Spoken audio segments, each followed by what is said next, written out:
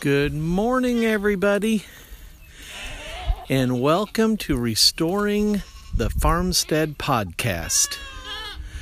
You may be hearing some sounds in the background. That's the sounds of our chickens that are looking at me wondering, what you doing and what you got in your hand? Is there any food? I thought today I would take you on a little walk before I do my feeding and give you an update on what's actually here at the farm. Now, the last update was in July of 2017. And since that time, we have expanded our animals and we have moved to the farm. We still have the old farmhouse that was built in the 1880s. But diagonal across about 10 acres of the farm is where we have our new house. And it's actually a modular home. And it is, I guess you would call it barn red. And we have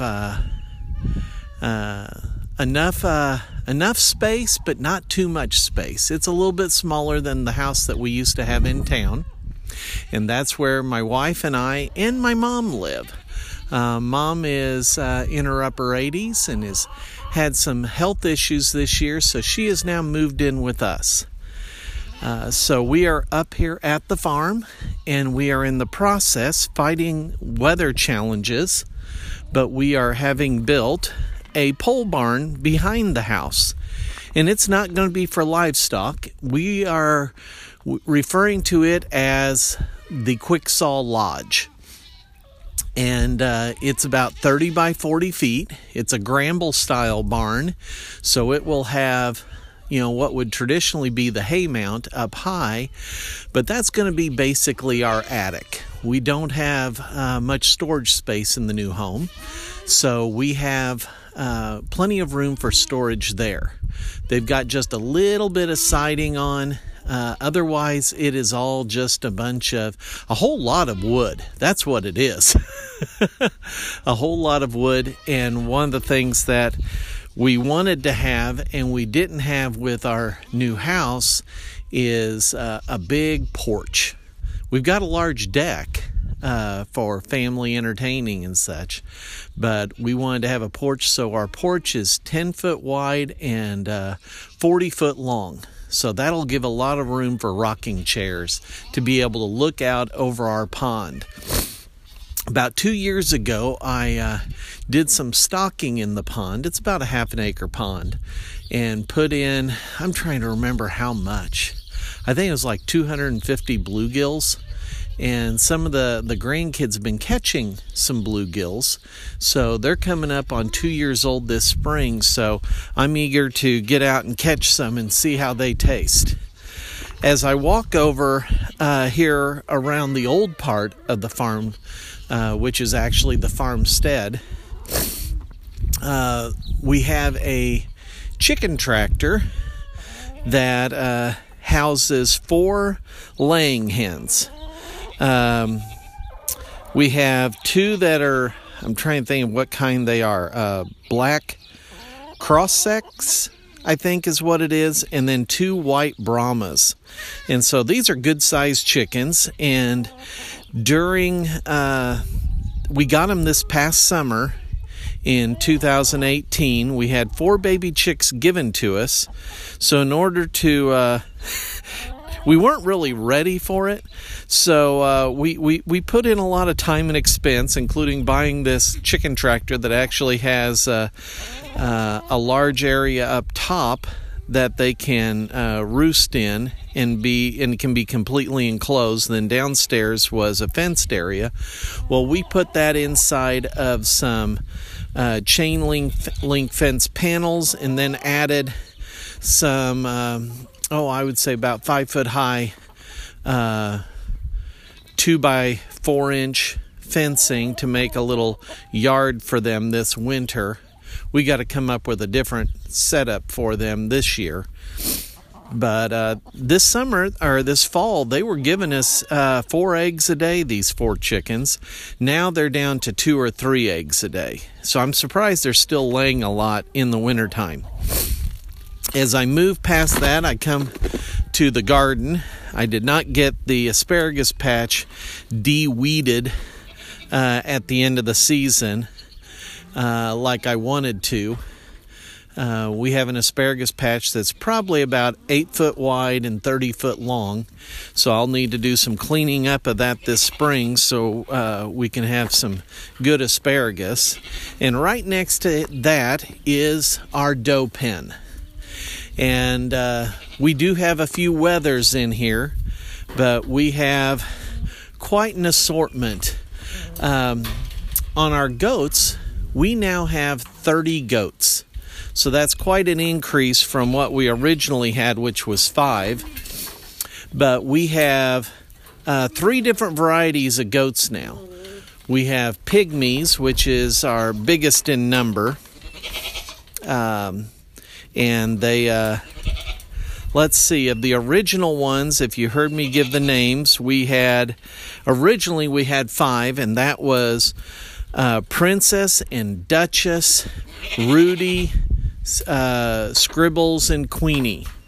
And Scribbles and Queenie, they wound up having their own families, but they were kind of too bossy, kind of too mean, and we wound up selling them to some other folks that were wanting to start goats, and hopefully by them being their only goats or their first, it would work out good for them. So of those 3 that we still have from the originals, Princess, we have her son with her. He's a wether, and that's Vincent Van Gogh. Then Duchess has her son, which is Eben, who's right now being a bit of a grumpy pants. He's butting a bunch of the other goats. And then Rudy had twin boys, and they are Joey and Chandler. Now, also along the way, we picked up a small doe, and she is, oh, crud, I'm blanking out on her name. Midnight? Yeah. Gosh, you get the names so much, it's hard to keep track of them. But she has 2 little ones here, and they are Monica and Phoebe. Can you see the pattern that we had going there for a little bit? And then we have some fainting goats here. So that's pretty well the wrap-up of our pygmies. Then we have fainting goats. We have Allie, and she is a mama goat that we got. And then we have Allie, her daughter. And then another daughter who just had a birthday is Valentina. She was born on Valentine's Day with her twin, Cupid, and he wound up going to another farm. And then Allie just had twins this past year, and so one of them is Daisy, and she's with her. And then there is Duke, Daisy Duke, for those of you who like the Dukes of Hazzard. And Duke we are keeping for breeding purposes. And then we have our Kikos. And our Kiko goats are larger meat goats. And we have 2 bucks, and I'll get to them in a little bit. But we have a total of 8 Kikos. So let's see if I can remember their names. We have Shadow, who's actually in another pen right now. Then we have Lucy and Edith, and Waddles and Wanda, and Trixie and Ruby. Does that make 8? I think, and Judy. And then we have 2 other people, 2 others right here in the pen. I just gave them some milk bones. We have 2 livestock guardian dogs. They are Great Pyrenees, and they are out here, and they're coats and breeding allows them to be able to withstand the cold winters beautifully. And they are about 6 years old each. They're sisters. Oh, well, hi there, Waddles. Waddles is coming up to say hi, and Vinny is coming to eat on my coat. But the livestock guardian dogs are here as protection because these does have the largest pen. We originally had them in just a very small pen, but then we needed them to start being able to do some clearing of brush in the woods. We expanded it a little bit, then we expanded it a lot more, and then we expanded it tremendously. So there's probably, I would say, at least 6 acres that they have in their pen with 5 strands of electric fence to keep them in and to keep predators out. The reason we got the dogs was because last year, almost a year ago, is the first part of March, we had a dog attack. And there were 2 dogs from one neighboring household, and then there were 10 from another. And it was a very unfortunate situation. We had 8 goats that were injured. Several of them were injured very severely. One, which was our primary buck of the fainting goats, I think it was like 2 weeks after the attack, he wound up succumbing to his injuries, and afterwards he just cognitively wasn't right. And the vet said that going through an attack like that, and of course he being a fainter, he fainted when the dogs came, and they just mauled him pretty bad, and so he very likely could have suffered a stroke or a heart attack because of the attack. And he just wasn't right afterwards and wound up succumbing to his injuries. Then we had, actually all the fainters got injured. And then Vincent Van Gogh, our little pygmy, him and Allie, they both wedged themselves in, hiding in a doghouse that we have is just a small place where if a goat needs to get away by themselves, they can. And they were wedged in one, and the dogs just were basically eating on their hindquarters. And so we had to have veterinarians come out, 2 of them on a Sunday night, and spent a couple hours out here checking everybody over. We had to have surgeries done. Several wound up being in the animal hospital for a time. So we knew we need to have some better protection because we do have coyotes in our immediate area. I'm looking through the woods right now in a direction from the pen, and if I go probably 400 yards, there's a coyote den. Just outside of our fence. And when I look 90 degrees to the north from that angle, there's another coyote den maybe a half a mile away. So these dogs are wonderful. They live with the herd, they stay with them, and during the day they seem a little bit lazy, laying around not doing much, but nighttime is when they work. And we used to try to keep every bay penned into a smaller area that's protected by cattle panels. But after we did that a few nights, the dogs figured out what we were doing, and they would go outside the fence. And so we haven't closed the gate now for a few months because these dogs, at night, that's when they are active. They are patrolling the perimeter. If they hear a sound, they will bark ferociously. Our neighbor has seen a large coyote coming towards our pen and heard the dogs barking, and the coyote stopped, turned around, and went back where he came from.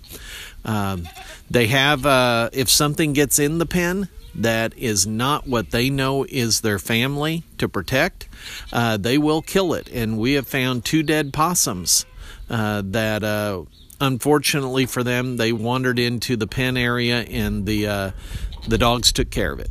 So we actually have an additional Great Pyrenees. That these girls, they're Max and Ruby, Maxine and Ruby. If you know kids shows, you know Max and Ruby. And so we also have Roscoe, who is a pup that is 10 weeks old, and he's going to be going through training to become a livestock guardian dog. So that's our doe pen. That's our biggest area. Then we have over here kind of a couple of rescue animals. And this is Jake and Elwood. And Jake and Elwood are two miniature horses. And we were able to get them. They were, again, a little bit of a rescue situation. The folks that had them were just not able to continue taking care of them. They were foundered a little bit. But they at their wethers, they're 36 inches high. And they are two intact males. One is black, and that is Jake, and the other one is brown with a white mane and some white spots on him, and that is Elwood, and they are just wonderful, wonderful little miniature horses. So they have this winter what we had as our buck pen last summer. And so they have eaten all the grass down to nothing, so now we're feeding them hay through the winter. We also bought a pony cart that we hope Jake, his feet's coming along a lot better. So we're hoping that Jake, we're going to get some tack this year, get him trained, and be able to go out for horse rides with a cart this summer. So I'm looking forward to that. When I was a little kid, a neighbor gave me a Shetland pony, which was bigger than these, when I was 5 years old for my birthday. And we had a little pony cart. And that cart and the harness is gone, but we now have a new cart, and we'll get some harness and see what we can do with Jake and Elwood. Jake is probably in his mid-teens, and Elwood, the farrier, believes he is probably around 12 years of age. So we now move around the farm to our other pens, and as I talk, I have not seen the cats yet. We have, there's one. We have Thelma and Louise still. They are a few years old now, 4 or 5 years old. And, there's Louise. And they are the ones who go in and around all the different pens, except the dogs. I'm not sure if they have accepted them yet. So I'm hoping the cats stay out of there so they don't wind up like the possums. Now, over here is a pen, a smaller one that we call the Love Shack. So whenever we need to do some breeding and have a place where the goats can get together, this is where we go. And right now we have two of our Kikos. We have Loki, and he is a 2-year-old. He just had his birthday on Valentine's Day. He's a 2-year-old Kiko. And then we have Shadow that I mentioned earlier. She was also one that was wounded in the dog attack. And she was actually gone. She was able to jump out of the pen and was gone for a week. And then came back a week later and was pretty wounded and thin, and she was hospitalized for a little bit, I believe. So anyway, these two have been in the Love Shack for all winter. They could have been returned, but for some reason we just kind of kept them here, and they're wondering, where's our food? So that's that's two of them. And then I'm going to make my way around the grain bins. Thinking of the grain bins, we don't have any grain stored in them at this time. Haven't for a while. But we are this year in the river bottom. We're going to be having corn down there as a production crop. And that helps fund the farm here. And now we're to the buck pen. And this is where we have all the rest of our bucks. We have 6 here. People say don't have that many bucks, but doggone it, they're so stinking cute. So let me introduce you to those. We have Skeeter, who is a pygmy buck. And he is actually Rudy's firstborn. And so we have him in here. And then we have Thunder, which is Midnight's son. And he's a small goat, but boy, does he have huge horns. If you measure his face, nose to the top of his head, his horns are probably 1.5 times longer than that.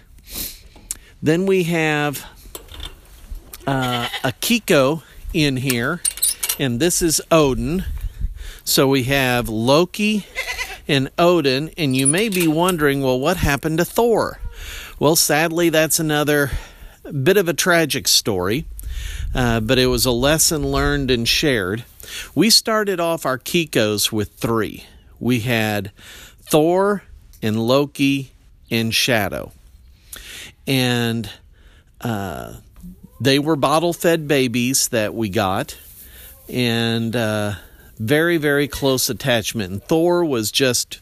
Thor and Loki, both wonderful goats, but Thor was just my wife's definite favorite. And these are the ones where their horns will curl out to the side the older they get. And it was the first weekend, I think, in February last year.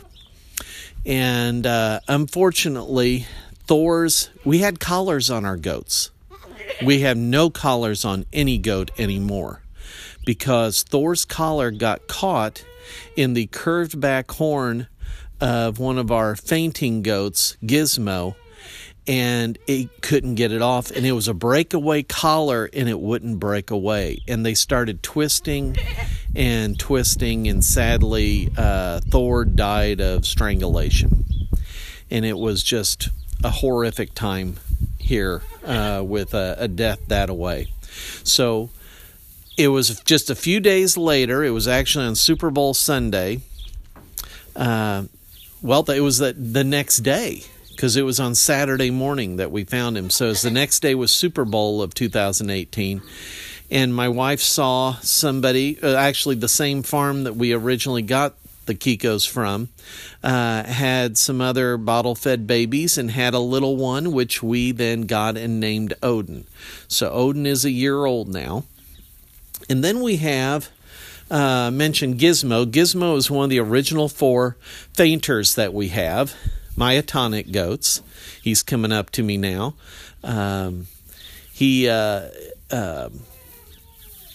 Let's see. How would I describe Gizmo? He's got some wild hair on the top of his head. His horns curl back along his back and are now just starting to kind of grow out to the side with the points.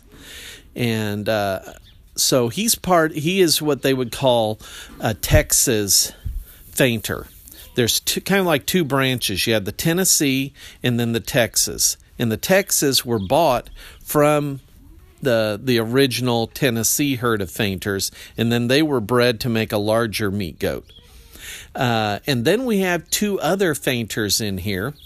They are both... hi there! Hi, Odin. Odin decided to jump up on me. I was here, and I was not paying any attention. We have Bandit, who is from Kentucky. We went down to visit our son 2 summers ago and brought him back, and he is a Tennessee fainter. And so we bred him with Allie, and that's where we had Daisy and Duke. And the last goat we have here that I'm going to talk about is Duke. And Duke is fairly small. Both him and Daisy are small, a lot smaller than what we kind of expected. So we're going to have those 2 for breeding. And then, I forgot all about it. We've got 1 more goat. That makes 29, and our 30th goat is in the house and has been in the house since October 23rd. And her name is Corabelle. And Corabelle is a registered fainting goat, Tennessee fainter. She is small. She is very delicate looking. And we had the opportunity to get her when their owners were coming to Illinois and were buying a couple of goats, and they had a couple they wanted to sell. And so we She has a very good bloodline. We bought her for breeding purposes, and she wound up getting really sick this past October, apparently with some sort of a blood parasite. Her red blood count dropped so incredibly low. Their blood counts are supposed to be at 35, and she was at 2. And the vet simply said, there's no reason this goat should be alive except you're giving her incredible, tender, loving care. So we had her in the house. At that point, she was unable to move her legs. She was eating, she was drinking, she could sit up like a goat, but if she leaned her head too much, she would fall over and couldn't get back up. So we had her in a box basically in the house for 4 weeks. She couldn't move. We had to give her a bath every day, because of, getting soiled there in the bedding. And then we gave her a lot of different medicines, including what I call goat geritol, to build up her iron in her blood. And she eventually started moving her legs, and we did physical therapy with her for a while, and then she started walking, and she could very well be out here quite a while ago, except it's wintertime, and because of what she went through, she lost most of her hair and has grown back a beautiful summer coat, not a winter coat, because she's living in a 68-degree house. So she's going to have to stay inside in a kiddie pool that has a fence around it in the family room of our brand new house. I set a rule, no goats in the house, and 10 days later after we moved in, guess what? We got a goat in the house. So this spring she'll be coming out, and that'll be good. She's ready to be out. She kind of gets mad about the fact that she's in this pen. But that's kind of where things are right now. Now, where are we going? As I walk through the buck pen, I'm looking over here to the south. We have our neighbor's property just a few yards away. And there is a gentle sloping hillside, and I've got 2 beehives over there. I still have my beehives. I think I've got 7, and I have not checked them this winter, so I hope they're doing good. But this hillside, we are going to be planting lavender. My wife and her sister, a couple of years ago, they started talking about a lavender farm. And my sister-in-law, Tammy, is very much loves lavender. And so what we're looking at doing here is creating a commercial lavender farm. We're probably going to start off with somewhere between 200 and 300 lavender plants. And so we have to create I guess you could say, an infrastructure of creating the beds. We need to have the kind of like the heavy-duty landscaping fabric so that we can do better with our weed control. We're going to have like a 3-foot strip of grass between them, so it kind of looks nice and pretty, but that's going to be starting soon. This weekend, my wife's going to be ordering the plants to have, or the plant plugs, so they can be delivered in May. I think they're going to be coming from Washington State. So that's a thing that's going to be happening. We're going to be expanding some of the goat fenced-in yards to give them more room. The hay production is still doing good. We had 5 big bales that we used for feeding this winter, and we still have a lot of small square bales in the machine shed that we're now getting into. We have got big piles of messed up bale from the big round bales, that hay that is now just waste, that I've got to figure out what the heck I'm going to do to get rid of it and where to dump it out in the fields. I did some building of some temporary winter shelters using pallets and tarp that have worked well because we definitely needed some more space. I'm planning on doing some more building like that. I look at the farmhouse. Ideally, I would like to this year have, hi Odin, is to get new siding on the old part, there's two sides where we need it. The weatherboarding is just bad, and we don't have insulation on it, so it's very expensive to keep it heated so the pipes don't freeze. So there's work that needs to be done there. We have an old chicken house that's been used for storage. There's a lot of clutter in there. There's over a dozen bicycles that need to find new homes. And we're thinking about seeing if we can open that up as a chicken house again, maybe divide it in half and have half chickens and half just storage. I bought a book from John Siskovich. He is with Farm Marketing Solutions. He's in Connecticut, and he does meat birds. And this book I bought from him is how to build his style of chicken tractors for raising meat birds. He raises several hundred each year at his farm that he manages. I'm trying to think, what's the name of it? John, what's the name of your farm? Anyway, I'm planning on building 2 chicken tractors, and this year I want to raise 100 meat birds. They will be the Cornish cross, which is a fast-growing meat bird. You can start harvesting them at, basically between 8 and 10 weeks of age, and that'll fill the freezer. We've got a place north of here in Arcola, Illinois, that is a USDA poultry processing plant. And if I'm remembering their prices, if you have over 30 birds that you're processing, to have them taken care of and bagged just as whole fryers, not cut up pieces, that's like $2.40 a piece for birds that we've raised, that we know what we fed them. Really like that idea. So we get a bigger deep freeze and just fill it with chicken. Every week has some fried chicken for lunch on Sundays. That sounds like a plan to me. So those are some of the things we're thinking about.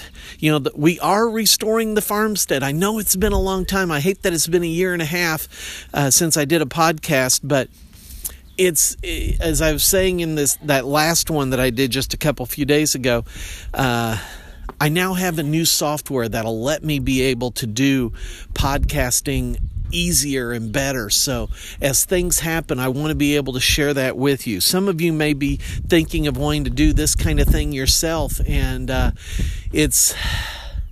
tell you, I know it's hard, and it's not going to go easy, and you have to have other jobs to support it, but I tell you, it is so nice being up here at the farm. This is, I was truly blessed with being able to inherit this land. And I have family. This is where my family, has been since the Civil War. I can look across the road and I see my aunt's house. We have wonderful neighbors next door. I can look across the fields to the north and I see an old dilapidated barn. But that barn was the barn of my great-great-grandfather's brother. And to just look around and see like the pond that was built in the 1940s using tractors and horses and slip scrapers and a tumble bug, to carve out the pond. It's really neat. And so it's exciting for both the wife and I to be out here, to be close to our animals, we've got a large deck on the back of the house. It's 16 foot by 40 foot. We want to be able to, when the weather gets really nice, to be able to just spend the evening sitting out there on the deck, sipping on sangria, looking at the stars, making this happen. So we have the modern part up there, and we have the historical farmstead over here. So with that said, I will let you go for this podcast. It has definitely gone longer than what I thought it would have gone. And holding this phone with my bare hand, when the temperature is about 16 degrees, I think, it's now hurting. So I will close the podcast. You guys have a great day. Enjoy some warm refreshment beverages while you endure the winter, and we will talk to you later. Have a great one. Bye.